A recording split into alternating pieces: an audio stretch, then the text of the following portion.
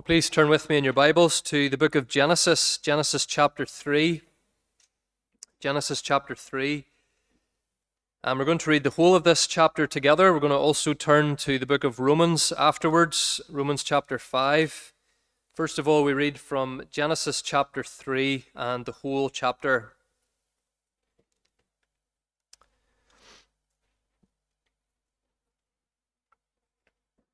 If you're visiting with us, we've been making our way through these first three chapters of Genesis, crucially important chapters, foundational chapters for the whole Bible, of course, the very first chapters of the Bible, also foundational truths for our lives as human beings, as believers, knowing where we have come from, knowing what has gone wrong in this world, knowing the relationship that we can have with our Creator.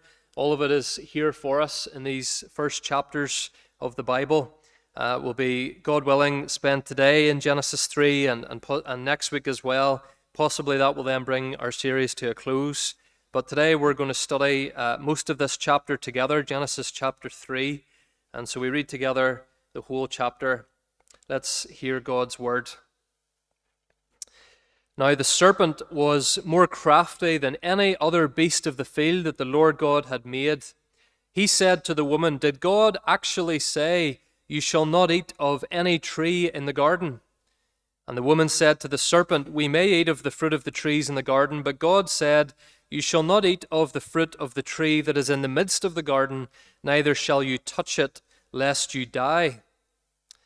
But the serpent said to the woman, 'You will not surely die. For God knows that when you eat of it, your eyes will be opened, and you will be like God, knowing good and evil.' So when the woman saw that the tree was good for food, and that it was a delight to the eyes, and that the tree was to be desired to make one wise, she took of its fruit and ate, and she also gave some to her husband who was with her, and he ate. Then the eyes of both were opened, and they knew that they were naked, and they sewed fig leaves together and made themselves loincloths. And they heard the sound of the Lord God walking in the garden in the cool of the day. And the man and his wife hid themselves from the presence of the Lord God among the trees of the garden. But the Lord God called to the man and said to him, 'Where are you?' And he said, 'I heard the sound of you in the garden, and I was afraid because I was naked, and I hid myself.' He said, 'Who told you that you were naked? Have you eaten of the tree of which I commanded you not to eat?' The man said, 'The woman whom you gave to be with me, she gave me fruit of the tree, and I ate.' Then the Lord God said to the woman, 'What is this that you have done?' The woman said, 'The serpent deceived me, and I ate.' The Lord God said to the serpent, 'Because you have done this, cursed are you above all livestock, and above all beasts of the field. On your belly you shall go, and dust you shall eat all the days of your life. I will put enmity between you and the woman, and between your offspring and her offspring. He shall bruise your head, and you shall bruise his heel.' To the woman he said, 'I will surely multiply your pain in childbearing. In pain you shall bring forth children. Your desire shall be for your husband, and he shall rule over you.' And to Adam he said, 'Because you have listened to the voice of your wife and have eaten of the tree of which I commanded you, you shall not eat of it. Cursed is the ground because of you. In pain you shall eat of it all the days of your life. Thorns and thistles it shall bring forth for you, and you shall eat the plants of the field. By the sweat of your face you shall eat bread, till you return to the ground. For out of it you were taken, for you are dust, and to dust you shall return.' The man called his wife's name Eve, because she was the mother of all living. And the Lord God made for Adam and for his wife garments of skins and clothed them. Then the Lord God said, 'Behold, the man has become like one of us in knowing good and evil. Now, lest he reach out his hand and take also of the tree of life and eat and live forever.' Therefore the Lord God sent him out from the Garden of Eden to work the ground from which he was taken. He drove out the man, and at the east of the Garden of Eden he placed the cherubim and a flaming sword that turned every way to guard the way to the tree of life. If you keep your place there in Genesis and turn with me to Romans chapter 5. Romans chapter 5, and we're going to read from verse 12 through to the end of the chapter. Romans chapter 5 and verse 12.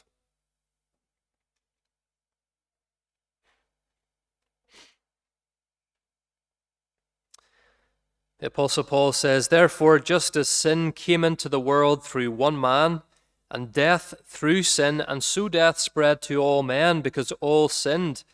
For sin indeed was in the world before the law was given, but sin is not counted where there is no law. Yet death reigned from Adam to Moses, even over those whose sinning was not like the transgression of Adam, who was a type of the one who was to come. But the free gift is not like the trespass. For if many died through one man's trespass, much more have the grace of God and the free gift by the grace of that one man, Jesus Christ, abounded for many. And the free gift is not like the result of that one man's sin. For the judgment following one trespass brought condemnation, but the free gift following many trespasses brought justification. For if because of one man's trespass death reigned through that one man, much more will those who receive the abundance of grace and the free gift of righteousness reign in life through the one man, Jesus Christ. Therefore, as one trespass led to condemnation for all men, so one act of righteousness leads to justification and life for all men. For as by the one man's disobedience the many were made sinners, so by the one man's obedience the many will be made righteous. Now the law came in to increase the trespass, but where sin increased, grace abounded all the more, so that as sin reigned in death, grace also might reign through righteousness, leading to eternal life through Jesus Christ our Lord." Amen. This is God's truth. Well, please turn back with me to Genesis chapter 3. We're studying this morning from Genesis chapter 3, verses 9 to 24. Genesis 3, verses 9 to 24. And boys and girls, if you got the sheet through on WhatsApp, you'll see there's a verse there. We haven't heard that verse read this morning yet from God's Word, but if you're listening carefully, you'll hear how that verse applies to what we're thinking about from Genesis this morning. So Genesis 3, verses 9 to 24. Well, it's already started. The finger pointing, the accusations, the question that everyone seems to want answered: who's to blame? 2 weeks ago, Prime Minister Boris Johnson announced that an independent public inquiry into his government's handling of the COVID-19 pandemic, an independent inquiry will begin in the spring of next year. But some people can't wait that long, and last week maybe some of you heard and saw the Prime Minister's former advisor, Dominic Cummings, sounding off on national TV about all the mistakes that the government allegedly made and all the lies that they allegedly told. Whilst the government's handling of the pandemic no doubt does need examined in due course, hardly a week goes by that some politician or some party isn't calling for a public inquiry into something or other. And whilst we might sometimes question the merit or motive of that at times, it reminds us that there is a deep desire within human beings for justice. There is a desire within us for crime to be punished and for wrongdoers to be dealt with.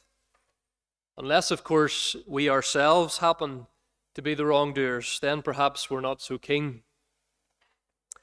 Well, Genesis 3 describes not a public inquiry as we know it, but a divine inquiry, a divine assessment of what has gone so badly wrong in our world.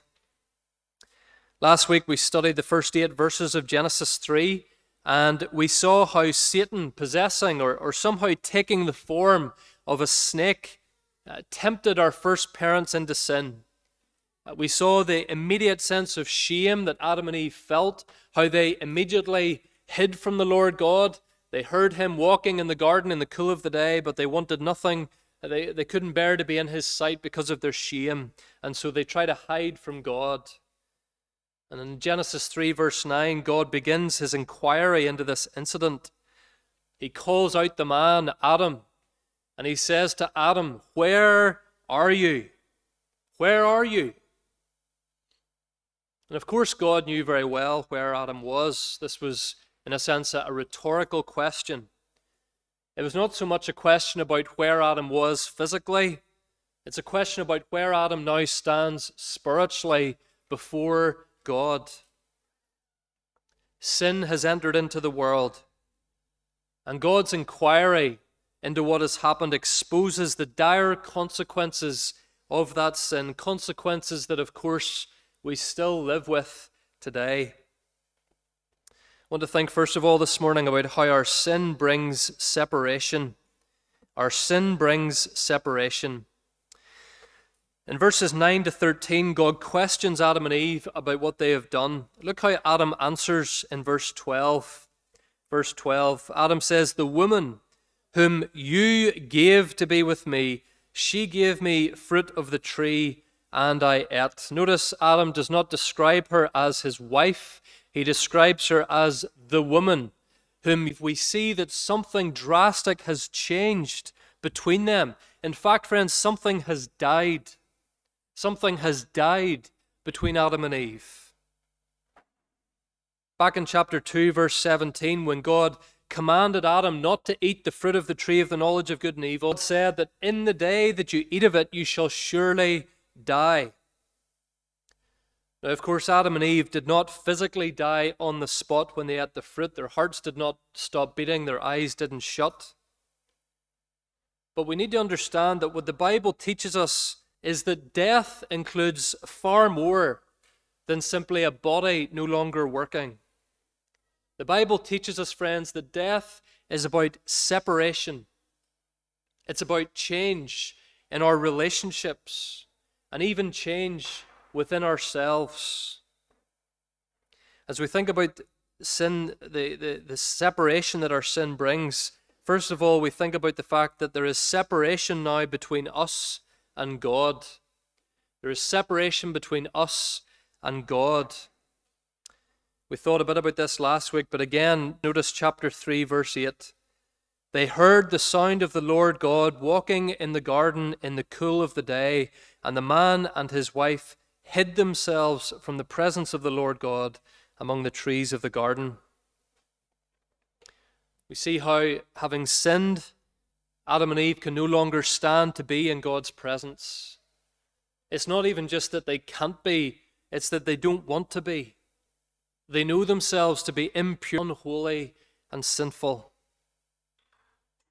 And whilst God does not stop showing love and grace to Adam and Eve despite their sin, as we'll see, nonetheless, friends, God makes sure that Adam and Eve cannot simply wander back into his presence. If you look at the end of verse 23, at the end of the chapter, it says, "The Lord God sent him out from the garden to work the ground from which he was taken.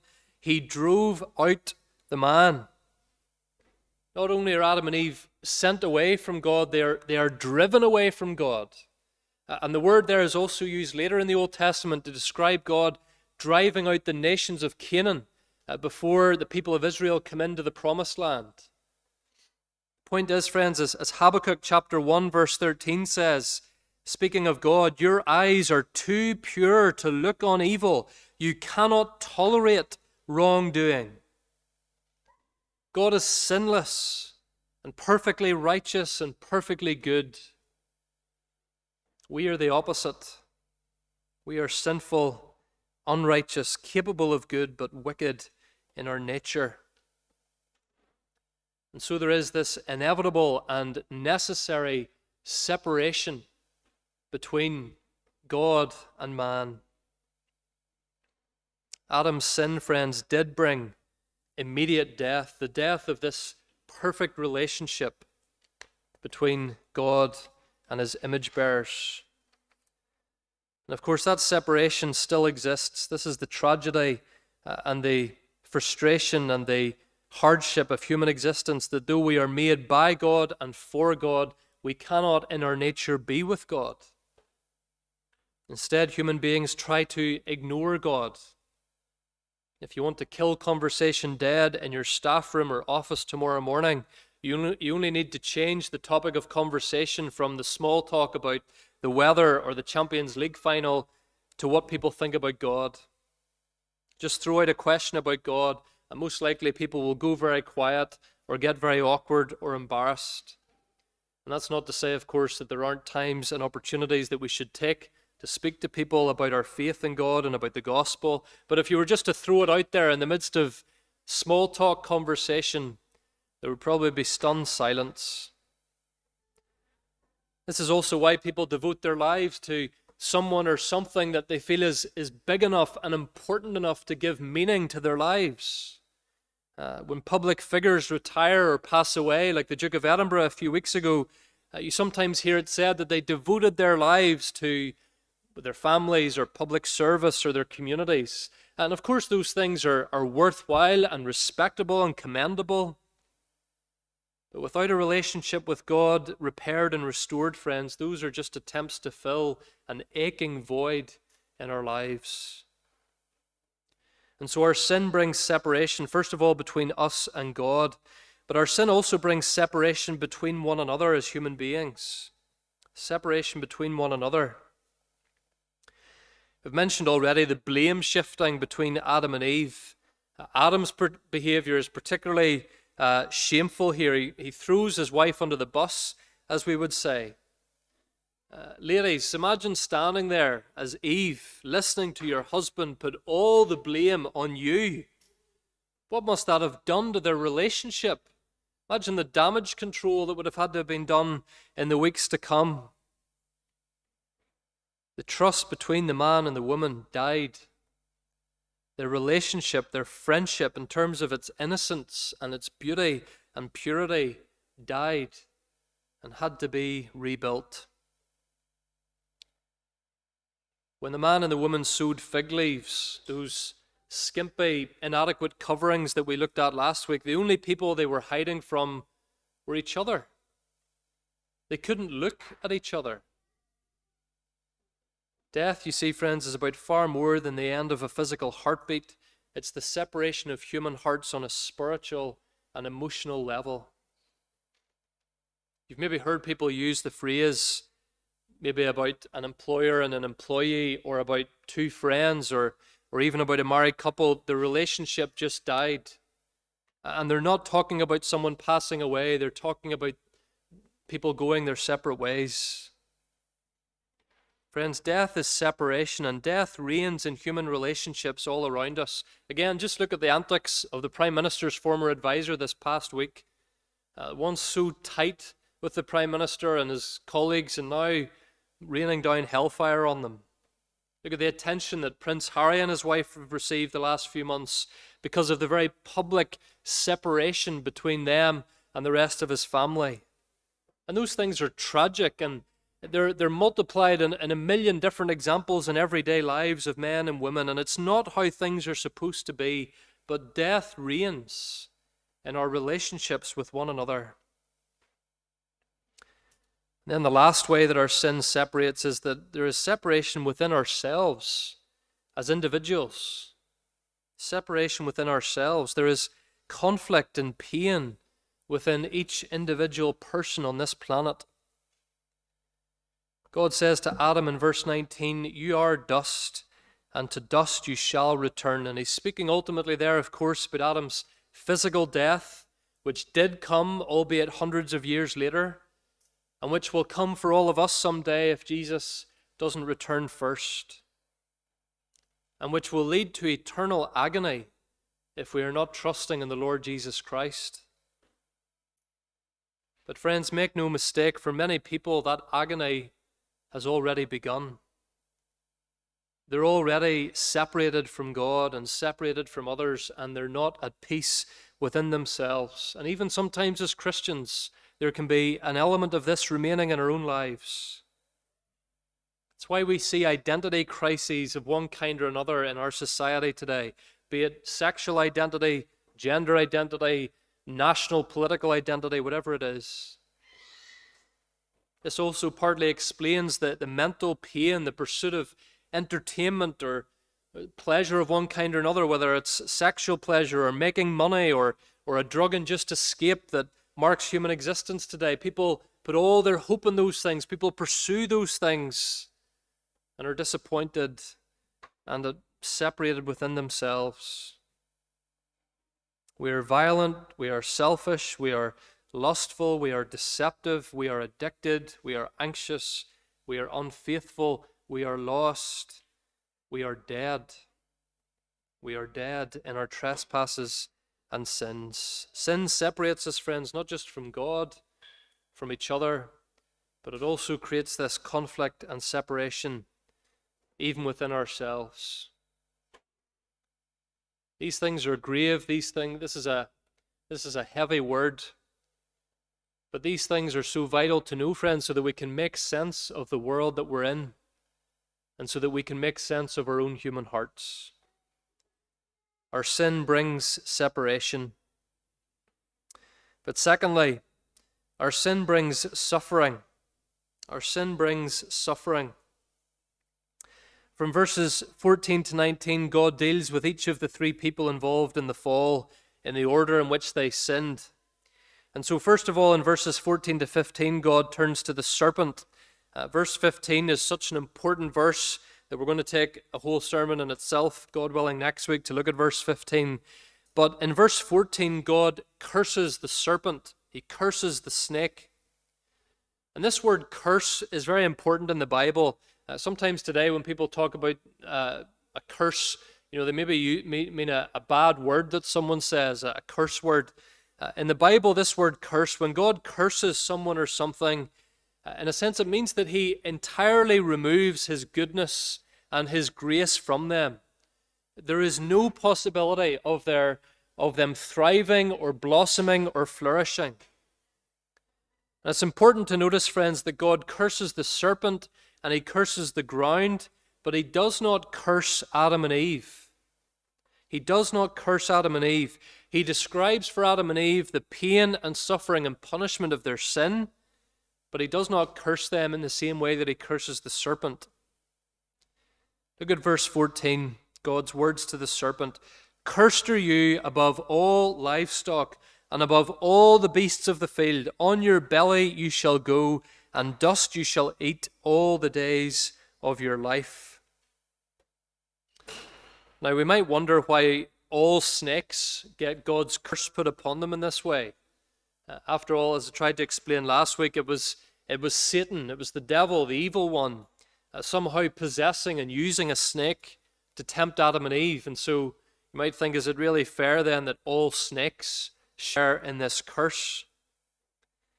We might also wonder why is it a curse for a snake to go on its belly? Does this mean that snakes used to have legs? Were they very different physically before all of this? What does all of this really mean? Commentators are actually divided on whether snakes were physically different before the fall or not, but I don't think it actually really matters. What God is saying here is that from now on, the fact that snakes slither on their bellies along the ground will be a reminder to human beings of the low position that Satan is in, spiritually speaking.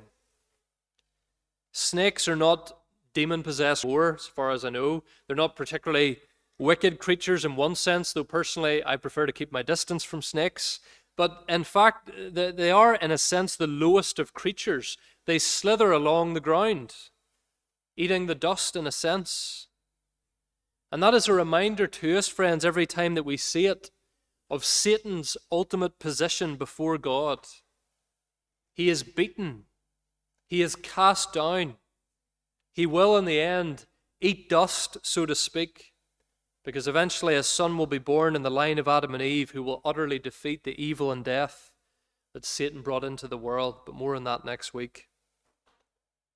And so boys and girls and men and women as well, every time you see a snake slithering along, maybe on your TVs or at a zoo or maybe even in real life, remember, that's a reminder to us that our enemy, the devil, is defeated and he is doomed to the lowest place. God then turns to the woman. He says in verse 16, I will surely multiply your pain in childbearing. In pain you shall bring forth children. Eve looked at the tree and thought it would be so pleasant. Her sin with the tree leads to great pain. And that it actually brings pain in the most personal and profound aspect of a woman's existence, bringing new life into the world. And God also describes the impact that sin will have on the marriage of Adam and Eve. If you look at verse 16, your desire, he says to Eve, your desire shall be for your husband, and he shall rule over you. Now that phrase, your desire, it's a rare phrase, but it's also used in Genesis 4, verse 7, to describe Cain being controlled by his sinful desire to murder his brother. There are plenty of desires between a man and a wife that are perfectly good. But what God is saying here is that the woman, having successfully led her husband into sin once, she's going to have this ongoing desire to control and manipulate him again in future. And the man's response to that sinfulness will be further sin, to be harsh, to be overbearing, to forcibly rule over his wife in an unkind and unfriendly way. Now, friends, it's very important to understand that God is not saying that this is how things should be between a husband and a wife or between any other people. That's not how it should be, but God is not saying that any of this is good. But what he's saying is that this is how things will be as a result of the sinful nature that is now in Adam and Eve. And as we look over human history, we see that generally speaking, this has been the pattern. The temptation for men, in a very general sense, is to be harsh, to be chauvinists, to treat the woman as inferior or only there to meet all his needs. And likewise, the temptation for a wife is to be controlling and to be less than upfront with their husbands in certain ways. All of this, of course, can be overcome through the work of the Holy Spirit in the lives of believers, and a Christian marriage, by God's grace, should less and less resemble what is described here. But what's true in marriage is true in other relationships as well. Friendships become strained, good neighbors become bad neighbors, resentment becomes violent, sometimes even wars are fought. And then God turns to the man. He says in verse 17, cursed is the ground because of you. In pain you shall eat of it all the days of your life. Thorns and thistles it shall bring forth for you. This is another aspect of the separation that's now in our world. We're also separated in a sense from creation. There's not harmony. There's not peace even between human beings and creation. Every time you're weeding your garden and prick your finger on a thorn, you're reminded of this. One writer says, it's as if creation itself, degraded and defiled by human sin, is fighting back, enraged that its beauty has been marred. God says to Adam in verse 19, by the sweat of your face you shall eat bread. Despite all the advances in technology, despite all the cost-saving and energy and time-saving devices that we've come up with, the fact remains that work is hard. And we're yet to find a way to instantly zap good food onto our plates without somebody doing the hard work of presenting it to us. In fact, there was a program on TV this past week about all the danger and harm that heavily processed food is doing to our diets. And the quicker we want our food to appear, the less good that food is likely to be for us. Hard work is involved in every meal. And as we've said before, work itself is not a punishment, but the sweat and pain and effort of work is. And so we see here, friends, how God's punishments for our sins strike at the very heart of human existence. Bearing children, doing a day's hard work, preparing a good, nutritious, delicious meal, they're all impacted by our sin. You can't live a day in this world without having clear evidence put in front of you that the world is ruined. There are still good things to enjoy in this world, but there is no escaping the stain and the pain that exists in this world. And there's no way for us to regain what we've lost. God says very clearly to Adam, "Dust you are, and to dust you will return." We are all headed in one direction and one direction only, and that's back into the ground. And yet, friends, for all of that, I wonder, do you notice in this chapter a great restraint in God? Do you notice, even in the midst of all of this, concern from God, love from God, grace from God? God doesn't come and burn Adam and Eve to a crisp on the spot for their sin. He doesn't drive them away without speaking to them. The very fact that God speaks to them at all and what he speaks to them shows that there is hope, that somehow there is still the prospect of everything being put right. And so although our sin brings separation and our sin brings suffering, thirdly and finally this morning, I want you to see that our God brings the hope of salvation. Our God brings the hope of salvation. And there are two things that God does at the end of this chapter that give hope to Adam and Eve and to all of us. First of all, God covers their shame. God covers their shame. If you look at verse 21, the Lord God made for Adam and for his wife garments of skin and clothed them. We've mentioned already the almost useless little fig leaves that Adam and Eve used to try and cover their sin, their shame rather. But the coverings that God provides completely cover Adam and Eve. They properly cover them. The word there for garments means shirt or tunic, something far more substantial and protective, a proper covering. Friends, God does for Adam and Eve what they were unable to do for themselves. He covers up their shame. And then also, God guards the way back. God guards the way back. Look at verse 22. Verse 22. Then the Lord God said, "Behold, the man has become like one of us in knowing good and evil. Now lest he reach out his hand and take also from the tree of life and eat and live forever. Therefore the Lord God sent him out from the Garden of Eden to work the ground from which he was taken." Now, on one level, this is part of the punishment of God on Adam and Eve, that they cannot stay in the garden, this special dwelling place of God on earth. They couldn't enjoy life with God like they used to do. But at the same time, friends, God drives them away from the garden for their own good. Because if Adam and Eve were to eat the fruit of the tree of life, they would live forever in this fallen, shameful, broken, sinful state. There was nothing magical about the fruit of the tree of life. It was just a tree. It had fruit like every other tree, but it was what that fruit represented. The choice to stay as you are and to live forever as you are. And if Adam and Eve were to eat of that tree, they would be choosing to stay broken, stay in their selfishness and their separation from God and each other forever.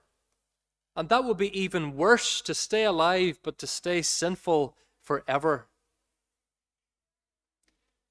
The thought of no longer being physically alive scares most people more than anything else.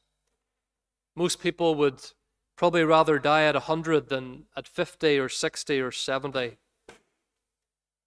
And whilst Christians, of course, we cherish life and we preserve life because it is the image of God, it is precious, we also need to be realistic about human life. It is a shadow of what it is supposed to be. It is fleeting. It is imperfect in every way. Our bodies fail us. Our minds fail us. We let each other down. We lust. We lie. We get angry. We fight wars. We're destroying the planet. We're unhealthy. No amount of vitamins and supplements and all the other precautions we take to try to stave off old age, none of them work. Would we really want all of that to go on and on forever? Weakness, sinfulness, separation, suffering. God doesn't allow it to go on forever. He drives away the fallen man and the fallen woman so that they cannot eat from the tree of life. But again, look at verse 24. He drove out the man, and at the east of the Garden of Eden, he placed the cherubim and a flaming sword that turned every way to guard the way, to the tree of life. This is crucially important, friends. Adam and Eve are driven away from the garden and from the tree of life, but there is still a way to the tree of life. It's blocked off, it's guarded by a flaming sword, no less, by these powerful angelic beings, the cherubim, but the way to the tree of life still exists. The Garden of Eden was the dwelling place of God on earth with human beings. There were two other dwelling places constructed for God on earth later in the Bible. There was the tabernacle, the sort of the portable version of the temple, and the tabernacle was there from the time of Moses all the way to the time of King David. And then after the tabernacle, there was the temple, that permanent structure of King Solomon's in Jerusalem. And both those dwelling places were entered, by the way, on their eastern side, the same as the Garden of Eden. Both those dwelling places depicted cherubim, these powerful angelic beings. There were pictures of cherubim in both the tabernacle and the temple. There were pictures of trees as well. And Solomon's temple actually had 2 cherubim on the doorway into the main building. And there were trees all around and a lampstand shaped like a tree as well. See, friends, both those dwelling places were saying there is still a way back to life with God. There is a way back into the presence of God, but just like Adam and Eve, you don't just get to wander in. That was the clear message from both in the structure of both the tabernacle and the temple. You don't just get to wander in. Only the priests get to go in covered in robes, and only on special occasions by God's command. But the message is there is still a way back to life with God. Fast forward to the very end of the Bible. The closing chapters of Revelation describe the new heavens and the new earth, a new paradise. And what do we find in that new paradise? Revelation 22 verse 1. Then the angel showed me the river of the water of life, bright as crystal, flowing from the throne of God and of the Lamb through the middle of the street of the city. Also on either side of the river, the tree of life, with its 12 kinds of fruit, yielding its fruit each month. The leaves of the tree were for the healing of the nations. No longer will there be anything what? Anything accursed. No more curses in this new paradise. But the throne of God and of the Lamb will be in it, and his servants will worship him. In the end, there's going to be a new beginning. A beautiful new place, even more beautiful than Eden. A new dwelling place where God and men and women will be together again with the tree of life in the midst.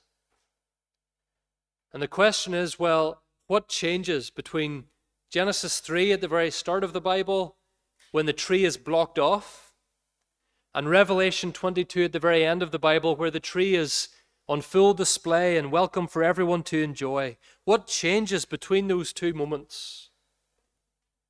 What changes, friends, is that someone comes who says, boys and girls, I am the way and the truth and the life. No one comes to the Father except through me. Jesus comes, and unlike Adam, he has no sin. And yet, like Adam, Jesus is driven out. Jesus was driven out from Jerusalem, the place where the temple was, the dwelling place of God on earth. Jesus was driven out. And he who had nothing to be ashamed for was stripped naked and made ashamed and nailed to a cross. He who had no sin of his own to be punished took the punishment that our sin deserved. He who did not eat of the tree like Adam sinfully did takes the curse of dying on a tree for his people. 1 Peter 2:24, he himself bore our sins on the tree. And because he has done that, friends, Jesus is our way back. Jesus' righteous blood is that covering that God provides over our sin. Jesus' death on the cursed tree is our way back to the tree of life, to a dwelling place with God. Jesus is the one who can end the separations between us and our God, between us and each other, between us even and ourselves, who can make us whole and righteous and ready for eternal life. God came looking for Adam, and he said, "Where are you?" And he asks you that same question today. Where are you today before God? Are you ashamed? Are you guilty? Are you lost? Do you have this separation in your life that we thought about earlier? Are you dreading the punishment that your sin deserves? Or are you covered by the blood of Jesus Christ? Are you trusting in the way of life that he has opened up for you? That if he opens, no one can shut. Amen. Let's stand as we meet the Lord together in prayer. Let's pray.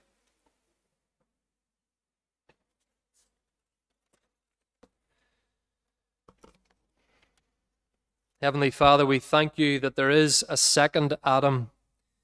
We thank you, Lord God, that though the way to the tree of life was blocked off because of Adam and Eve's sin, the way to that tree has been opened up again because of Jesus. We praise you, Lord God, that there was that third tabernacle, there was that third dwelling place, Jesus Christ himself, made flesh, who dwelt among us, who was driven away from Jerusalem and from the temple, and who took our shame and our sin upon himself on the cross. We thank you, Almighty God, that by his wounds we are healed, that his righteousness can cover us, and that someday, Lord God, we can dwell eternally with you in that new garden, that new sanctuary, that new paradise.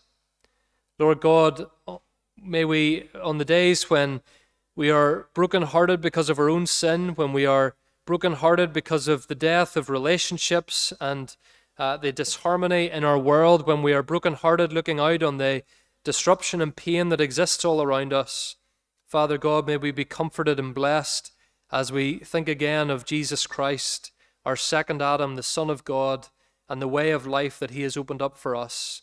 And Father, we pray that if there are any here today or listening in from elsewhere who do not yet know Christ as their Lord and Savior, who are still living in the brokenness and separation of their sin, may they today cry out to him and receive the salvation that they need. We ask these things in Jesus' name and for his sake. Amen.